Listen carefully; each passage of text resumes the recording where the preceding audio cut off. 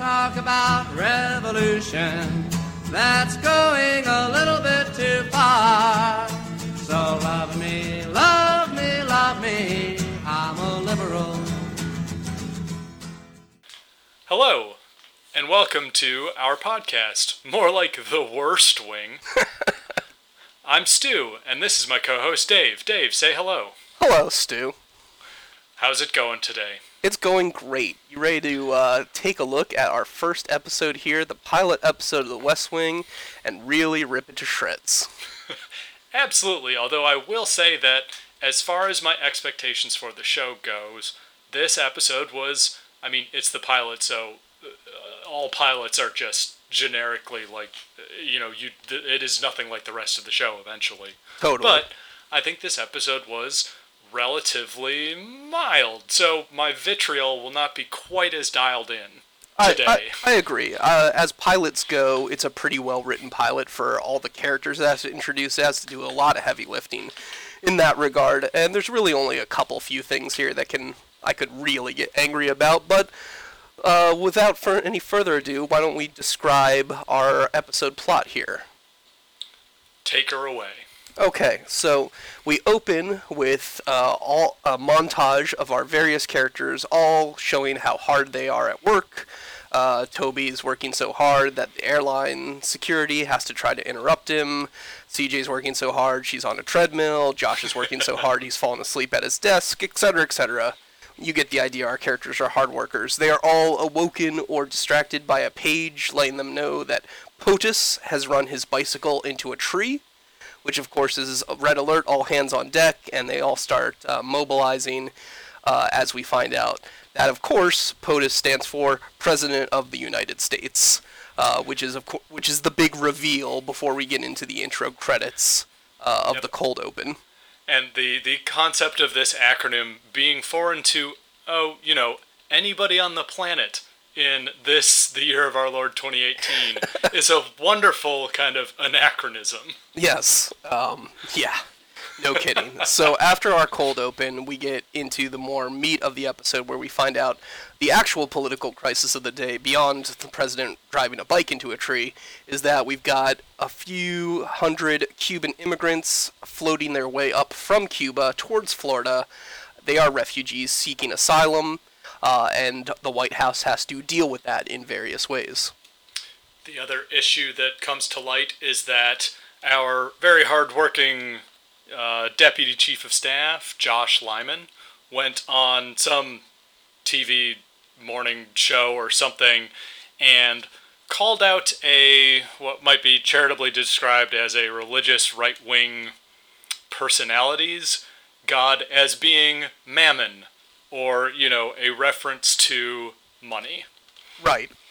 Basically implying that she worships prosperity gospel and doesn't actually follow the tenets of her religion. A relatively minor dig as things go, but our characters will act like it was the greatest upset to grace the airwaves. Well, and these people are all cowards and have tremendously thin skin. Beyond that, those are our main pushes for the episode, where the president then ends up coming in, resolving the religious leaders' dispute. There's a bit of a question of, is Josh going to get fired for this blunder? Spoiler alert, he does not. But the bulk of the episode is really about dealing with the Cubans and then the religious crisis for the most part. There are two kind of throwaway, not quite comic relief, but setting stage for future character. Actually, so there's three things that happen that are sort of side plots to the political stuff. One is that Sam Seaborn, I think, what is his position again? Deputy Communications Director? Deputy Communications Director. Yeah, Sam Seaborn has blundered into a relationship of a sort, or at the very least a one-night stand. Will he continue to see this woman who is actually, turns out, through, some comedic timing and the use of archaic technology, a sex worker? Right.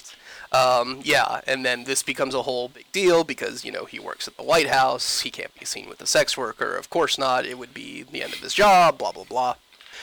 So there's a bit of a moral crisis there. It doesn't really get resolved this episode, but it is brought up at least. And then what would be the other minor comedy bit? Sam, being, a star right, with the ladies, Now I is remember. introduced to a classroom of fourth graders who are Correct, in the yeah. White House for a tour, and by hook or by crook, he is ordered to go take these people and these kids on a tour or tell them something about the White House, and Because they're Leo McGarry's fourth grade class. Yes, Or Leo they're- McGarry's daughter's fourth grade class. And, of course, it comes out that Leo McGarry's daughter is a teacher, because Leo McGarry's Of like course. 60 years old, man. Yeah, because Sam really thought that Leo McGarry had a fourth grade age child. And so just to really drive it home, it's like, if you were watching this for the first time in 1999, Rob Lowe gets so much FaceTime in this episode that you would think it's going to be a vehicle for Rob Lowe. Right. Maybe until the president shows up, and then you might think, oh, okay, it's Martin Sheen's show. But definitely, much more so than Josh, Rob is really our protagonist for this pilot episode. And that matches up with something about, originally, this was supposed to be a Rob Lowe vehicle, essentially. Originally, there was going to be literally no president at all, and they were going to just show the staff interacting with him in a very kind of conspicuous off-camera way, kind of like Maris on Frasier, where like we never see him, but we hear about his influence or stuff like that. They ended up scrapping that and actually incorporating the president in a much bigger way. But I imagine in that incarnation of the show, Rob Lowe would have been even more so a main character than he is in this episode. Yep. And the whole thing wraps up with what, in my mind and while watching this, just like damn near like a facepalm level of breaking the otherwise excellent pacing of the episode by introducing Martin Sheen as the president. But we'll cross that when we get back into our topic by topic breakdown. And that but is that's a kind good of the wrap-up. summation. Yeah, that's a good summation of the episode's plot. Let's move on to the issues. We need to talk about Mandy. Yes, we should. Mandy, in the words of Barry Manilow, Mandy.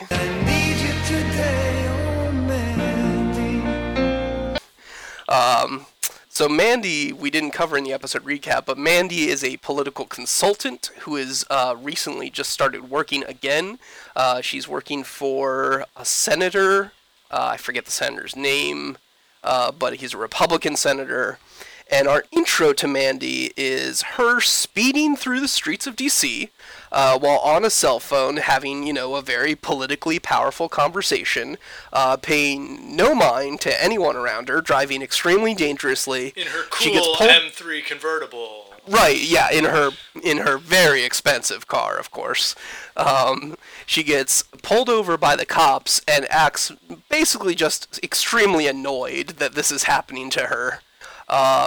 And so if this is supposed to be visual shorthand for making us hate this character out of the gate, then Sorkin has done a killer job here, and I'll give him all the praise in the world. But the problem is we're supposed to kind of like this character, because she ends up siding with our team like half the time in this first season. Yeah, and it's this weird invocation of these god-awful, kind of like, again, your almost mid-'80s power player tropes, and Right, you expect shoulder pads almost. Exactly, and it's like full credit to having a strong female character here, but it's not sympathetic qualities that you're putting out here. Right, and that's fine too. If you want to make a strong female villain, that's also really cool. If you make her competent and everything. But again, she's not actually a villain, so this characterization really kind of hurts when we're supposed to end up sympathizing with her like more than half the time. I think you also mentioned that it's like even like the cinematography of the Mandy segment changes versus the rest. Right. It's like this Yeah, here's panning the action rest- shots. And like, Yeah, the rest of the show is just this normal walk and talk, like sometimes we get some dynamic camera work of panning over to a guy, or we see some papers get shuffled around in a kind of interesting way. But then Mandy, like, screams into the show like she's busting out of an action show. Like she's it's like she's running away from the cops in the Beverly Hillbillies and accidentally drove onto the West Wing set. Like... Yeah, and so it is just a bizarre choice of inclusion, and frankly, as if anybody listening has been a fan of the show for some time, Mandy is generally, among the fan base, just reviled. And it's no surprise that they end up just kind of writing her off after season 1 Spoilers! Once they, like us, also realize, like, what's the point of this character, exactly? We've already got a White House full of, like, assholes, power players, that are strong female leads. What niche does Mandy fill, really? Right. Oh, Mandy. Yes, and that is the Mandy problem. Alright, so the first issue that is kind of raised within the pilot episode as, something that is a political challenge to the administration. The administration is played as sort of being not particularly popular. They are embattled they're new. out the gate. They're new. And they're embattled out the gate because they didn't come into the White House with a mandate. Right. Or whatever. And so there is sort of throughout the pilot, it's just pretty... there's a broad spectrum of political issues that would be considered acceptable socially, quote-unquote, leftist positions in the framework of a Clintonian third way thing. So the big kind of geopolitical thing that they bring up is this issue of Cuban refugees. Mm-hmm. There is a flotilla of refugees seeking, a better life in America approaching the coast of Florida, and they are torn over how to interact with it. Now, America, the U.S. basically, and this is very much informed by the show's sort of post-Cold Warrior thing that it is basically a hangover from how the world worked for the last 40 years, because right. Cuba was a Soviet client state. Yeah, the Cuban Missile Crisis, it was only 3 decades or so old. Yeah, and it defined the consciousness of a generation, living under the threat of the Cold War or whatever. But at the time, we were 40 years past the revolution when, Che and Castro took power, and it was essentially a lot of American meddling, intervention, literal blockading, trade work, all of this stuff that led to Cuba being in a bad place that refugees want to flee from. Right. So this is one of these things that also hasn't dated extremely well, because I feel like in 2018 you're much more likely to see flow going the opposite way of people leaving Florida to go back to Cuba. Well, and so actually, personal story, me and my family went to Havana in 2011 prior to the blockade being lifted under the Obama administration. Had a spectacular time, and let me tell you, I live in New York City now, and I have never, ever felt safer, more welcomed, just generally at home while on like a trip to a different place than I did when I was in Havana. It's a lovely place full of lovely, welcoming people. So as a disclaimer, I am initially quite biased in favor of Cuban people, so listening to in this show where the option is basically like, should we be taking military action too? Yeah. Okay, so this is what really shocks me out of the gate is like everyone agrees that this is a problem, like a big problem. No one sees an opportunity here. Everyone just agrees, this is a problem. Wouldn't it be better if this hadn't happened today? And then the second thing is that they immediately jump to like some of the harshest possible solutions for this particular issue, when like to me, and I'm some idiot with a BA and marketing degree, but like, isn't the obvious solution just like go round them up, bring them to America safely, and then like have customs deal with them? Why are we talking about the military at all? Well, and so this is actually super bizarre because one of the things that the Clinton administration did that was quite shady was it actually amended a policy, and this was why this issue is so complicated is because they amended a policy that had stood in place for probably 30 years. The Clinton foreign policy team, whatever blood gargling psychopath was in charge, made a modification to what at one point was just a blanket asylum agreement. If a Cuban refugee was by hook or by crook in U.S. custody of some form, they were essentially given an expedited path to citizenship and left alone, given the opportunity to become a citizen of the U.S.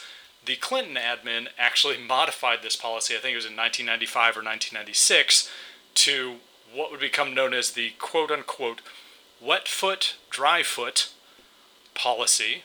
Oh boy. Where if a Cuban physically set foot, as in they were standing on soil claimed by the United States, they were given a chance to seek asylum, an expedited path to citizenship, all of this stuff. If their feet were wet, i.e. still on a boat, rescued at sea, found adrift somewhere, they would be forcibly repatriated. Oof. So I assume at that point the Coast Guard just made sure they never hit land.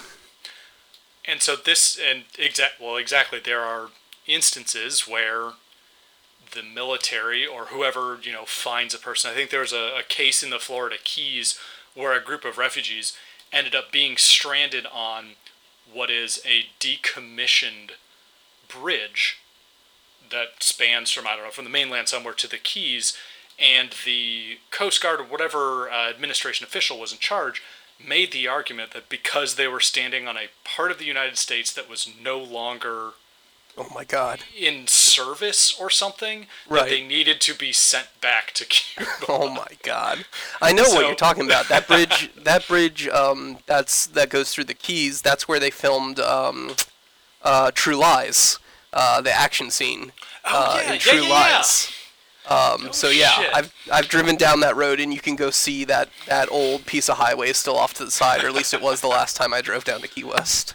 So this episode, being filmed in the middle of 1999 sometime, actually presaged the Alien Gonzalez controversy that consumed an enormous amount of cultural bandwidth in the United States in the year 2000. There was which kind of brought a lot of more eyes on this issue.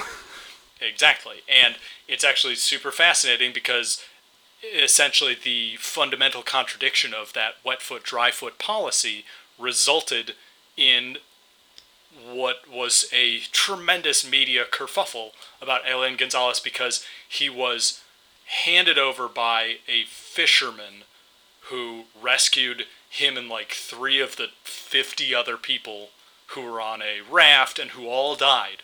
These fishermen handed him over to the Coast Guard. And so when they got him to land, what's the status of him there by this policy? Are his feet wet? Are his feet dry? Who knows? And so this is all this barbaric sort of technocratic, and I think you'll find me using that word a lot throughout the course of this show, hopefully, because it is just sort of a weird, wonkish, and by degree approach to writing these policies that just ends up being incredibly difficult to enforce, forcing controversy in this regard, and also being good for basically nobody except for whatever think tank happens to write that particular policy. Right. I guess my views on the whole thing can be summed up by the quote that's on the Statue of Liberty from the new Colossus of "Give me your tired, your poor, your huddled masses yearning to breathe free."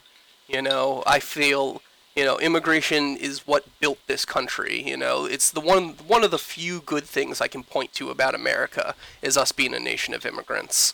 And so to have these, like you say, technocratic policies that just remove the humanity from the equation, and just to make sure that we can all agree that rules were followed, is a really sort of gross political practice. And it's very, very on point for the year 2018. Yeah, immigration, a hot button issue, as always. So the next issue that sort of comes to the fore, and actually is threaded throughout the pilot episode, is that Sam Seaborn had a romantic liaison, beginning basically even before the credits roll, with a woman who, through the extremely narratively convenient use of misplaced pagers, they swap their pagers and he takes a call and calls them back and finds out that this woman actually works for an escort service. Dun dun dun! And so there's nothing prior to this that would have tipped him off. Correct. To it being the case that she is a sex worker. And frankly, again, watching this for the first time in several years and in 2018, this is almost extremely impressive and progressive for me, because the character of Lori, played by a wonderful actress named Lisa Edelstein, is not only a stark sort of contrast to the stereotypical Washington, D.C. power broker Sam Seaborn character, but she's incredibly real throughout her, admittedly, what's going to be, spoilers, a brief run in the show, but it's just, there is so much about this character that is pitch perfect and really well done, and frankly, until later, at least in the pilot episode that we're concerned with currently, it is given an entirely fair shake of just being a regular-ass person. Yeah. What I'd like to note here is of interest is that, not only is, like, her house and apartment or whatever portrayed as just sort of stereotypically nice as opposed to, like, a crack den like we might expect or whatever. Ironically, this is something that's going to get brought up much later on when they finally tackle the marijuana legalization issue, but we see her smoking weed, and Sam just politely refuses in a way that indicates he does not mind that she's about to smoke weed. So it seems like the show is pretty liberal about its stance on weed in this moment, but lately we will find that to not be the case later on. Well, and it is, yeah, and there is nothing, gosh, for a network TV show, we were talking about what the time slot was for this right. show. It initially aired Wednesdays at 9 p.m., so it's not like, we're not talking middle of the night, late show with Craig Ferguson or whatever. Right. At this time, so it is a prime time television show, and these portrayals of these things, at least sort of in the current vacuum, are quite progressive. And also, I want to talk about Lisa Edelstein, because she seems like, go for it. As an actress, she's extreme. I wrote in my notes, she's C-SPAM as hell. She started out, and I'm just kind of small biography. She was a club kid in the NYC club scene in the late 80s, and coming out of kind of this just a very scene type of existence, she actually wrote and performed a musical by herself about being HIV positive in 1989. Wow. So this is before Magic Johnson. This is before Freddie Mercury, and it's just like, oh, okay, cool. That's great. And in addition to this, she's played all these other sort of characters. Her biggest role was as Dr. Cuddy in the TV show House. Big fan. Yep. And so she was essentially cast to put up with Hugh Laurie being an abusive jerk for 7 fucking seasons. And she did an admirable job, I'll say. And so she was also in Seinfeld briefly. She played a transgender woman for 5 episodes of the Ally McBeal show, if anybody remembers that shit with the dancing baby. Ooga chaka. She was in Sports Night, another Sorkin show. Surprise! And I mean, the biggest thing that I saw was there are pictures of her standing on the Writers Guild picket line in 2008 when Hell yeah. everybody went on strike. Solidarity So, for Lisa Edelstein. Good for her. Fucking solidarity, sister. Good for her. And this was one of my favorite parts about this episode. Totally. Agreed. And our final major issue of the episode is this conflict between our Deputy Chief of Staff, Josh Lyman, and these various religious leaders. There's three main ones, basically. But Josh went on a morning show. Is it the Capitol Beat morning show? Is it this? I think that's what they call it. Are we getting into the canon that early? Yeah, Capitol Beat will become a recurring sort of the default talk show that they always go on. And during this appearance, he accuses her of praying to the mammon god and, being a prosperity gospel worshipping piece of shit. Not in those words, of course, but basically in words rude enough that they feel he should apologize. They think his job might be threatened. Throughout the whole episode, there's a running through line of, is Josh going to get fired or not? With several characters basically answering like, I don't know, it's up to the president. Yeah, and so go ahead. I was just gonna say that like this is something that bugs the hell out of me. Just treatment of religion and the entrenchment of the religious right as one of the sides in a culture war. And I mean, frankly, you can hear it in the Wrestling Weekly podcast. I mean, credit to them so far, but Josh Molina and Rishi just go on about like, oh, we're gonna both sides this shit. Like, oh, everybody uses caustic and vitriolic language. Mm-hmm. And it's like, alright, but one side essentially wants us to roll back to like barefoot and pregnant in the kitchen. Right. Dude. Right, and, yeah, it's like, not women about dying. the language, it's about the goals, which is, of course, a very awful thing to focus on. But, so, our resolution to this, it's hung up in the air throughout the whole episode. Oh my god, is Josh going to get fired? He's going to have to apologize. I don't even know if that'll save his job, blah, blah, blah. It's a big dramatic moment. And it gets resolved by our president entering and basically laying the smackdown on these religious leaders by citing enough Bible at them to prove that they're hypocrites, which of course is a thing that has worked on religious people all the time, always, throughout history. Oh my gosh, I love this. It's this very liberal idea of if you just debate if you debate the right way, they'll just be totally disarmed, and they'll have to come to your view eventually. Well, it's amazing, and it's also it's woven throughout the fabric of the language of compromise in American society. It's like if you say the magic words in the magic order, everyone's brain will just flip off and say, "Oh, I have been owned." Deliver unto me the reality in this situation, when really it's just like, that's never how it's fucking worked. It has never worked out that way, then, Go ahead, sorry. I was just going to say, people act based on their emotions, and there have been studies and studies and studies of basically just saying, well, when people are actually confronted with contradictory information, it doesn't make them change their minds. It makes them entrench further. Yeah, they just lock in harder. Yeah, you can't rationalize someone out of a position they didn't reason themselves into, essentially. Exactly. Now, I'm going to play a clip here from the episode where they argue about the Ten Commandments.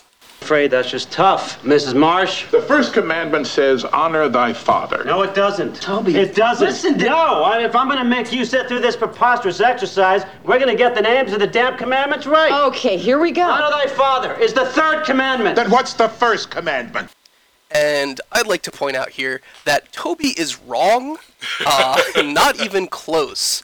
The honor thy father and mother commandment, depending on which interpretation you go on, if you're Jewish, like I am and like Toby is, to us it was always taught as number 5. Honor thy father and mother, right after honor the Sabbath day at 4.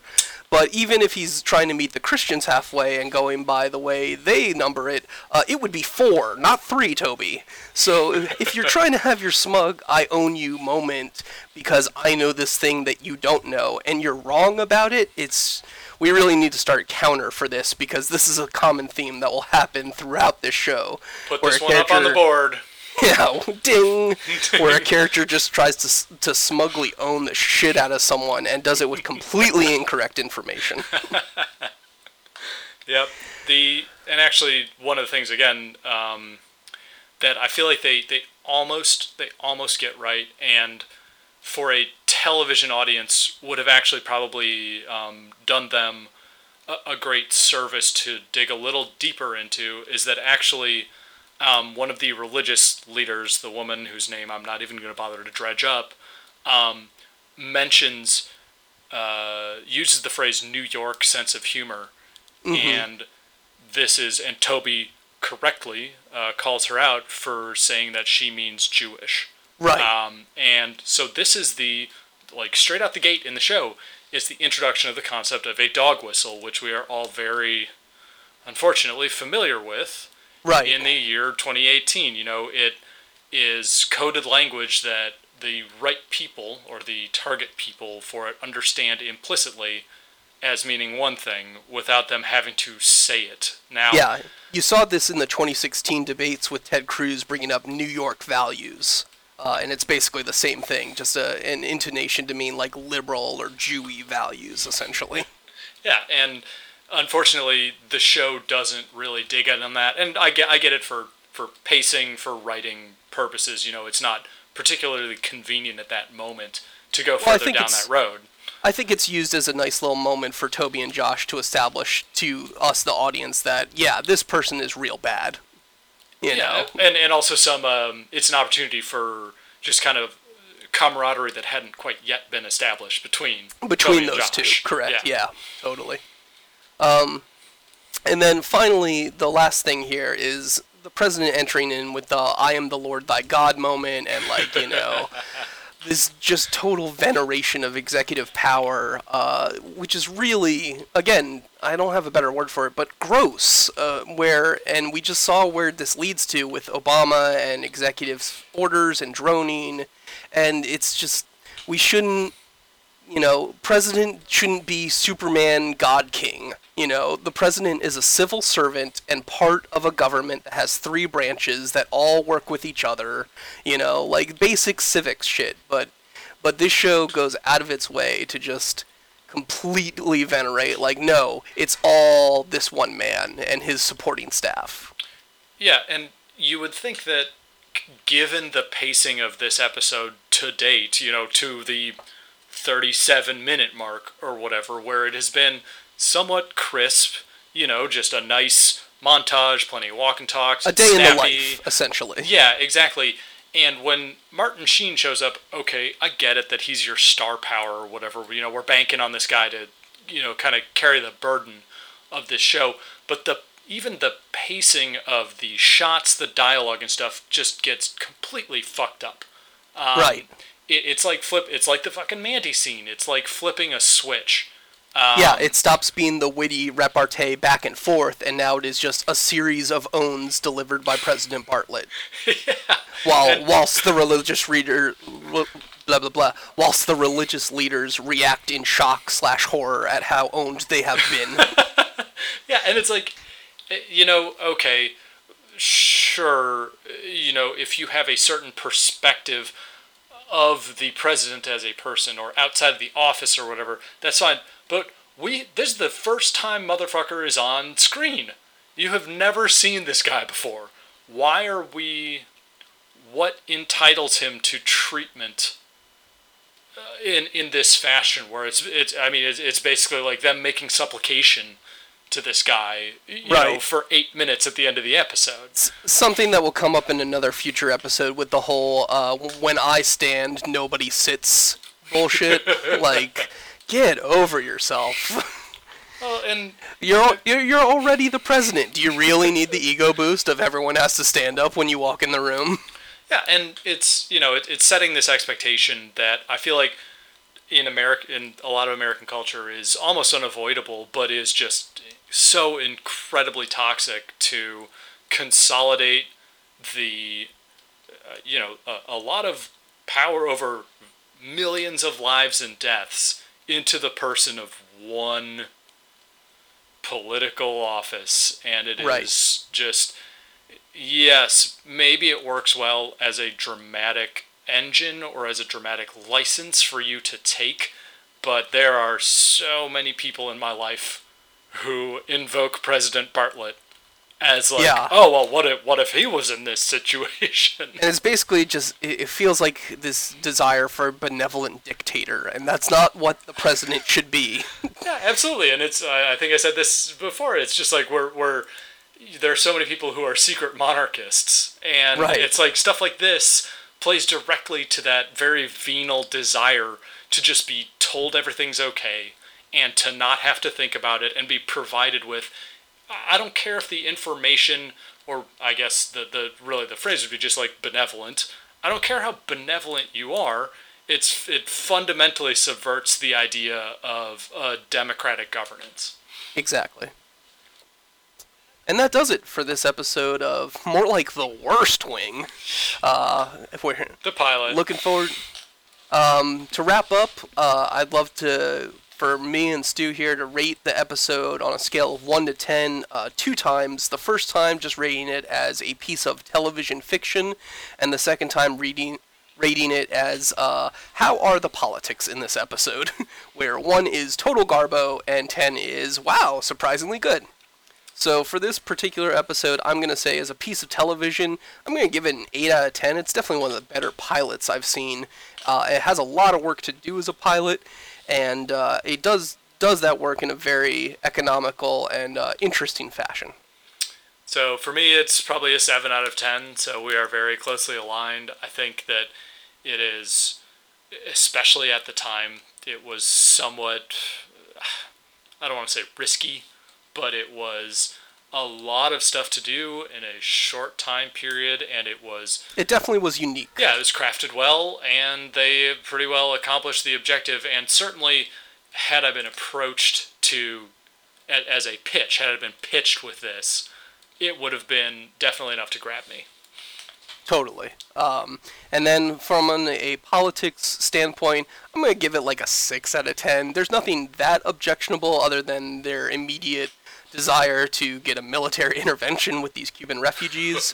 But I'll give them a little bonus point for a positive portrayal of a sex worker, which in 1999 was practically unheard of. Yeah, I will also back up a little bit and give it a 5 of 10. I'm pretty much neutral on this episode. Again, major props to their treatment of sex workers and just generically strong female characters, strong female leads, at least in this instance, in this 45 minutes of television. Pretty good, but nothing particularly objectionable or on the other way. And that wraps up this episode. We thank you for joining us. I've been Dave. And I have, and will continue to be, Stu. You can reach us if you'd like to, give us feedback, yell at us, call us jerks. The official show email account is theworstwing69@gmail.com.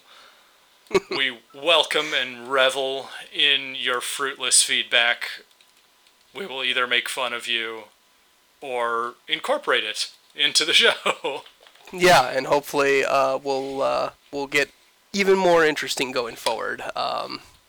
So we look forward to that, and we'll see you next time. Yeah, thank you if you happen to be listening. All right, bye now. But don't ask me to come on along.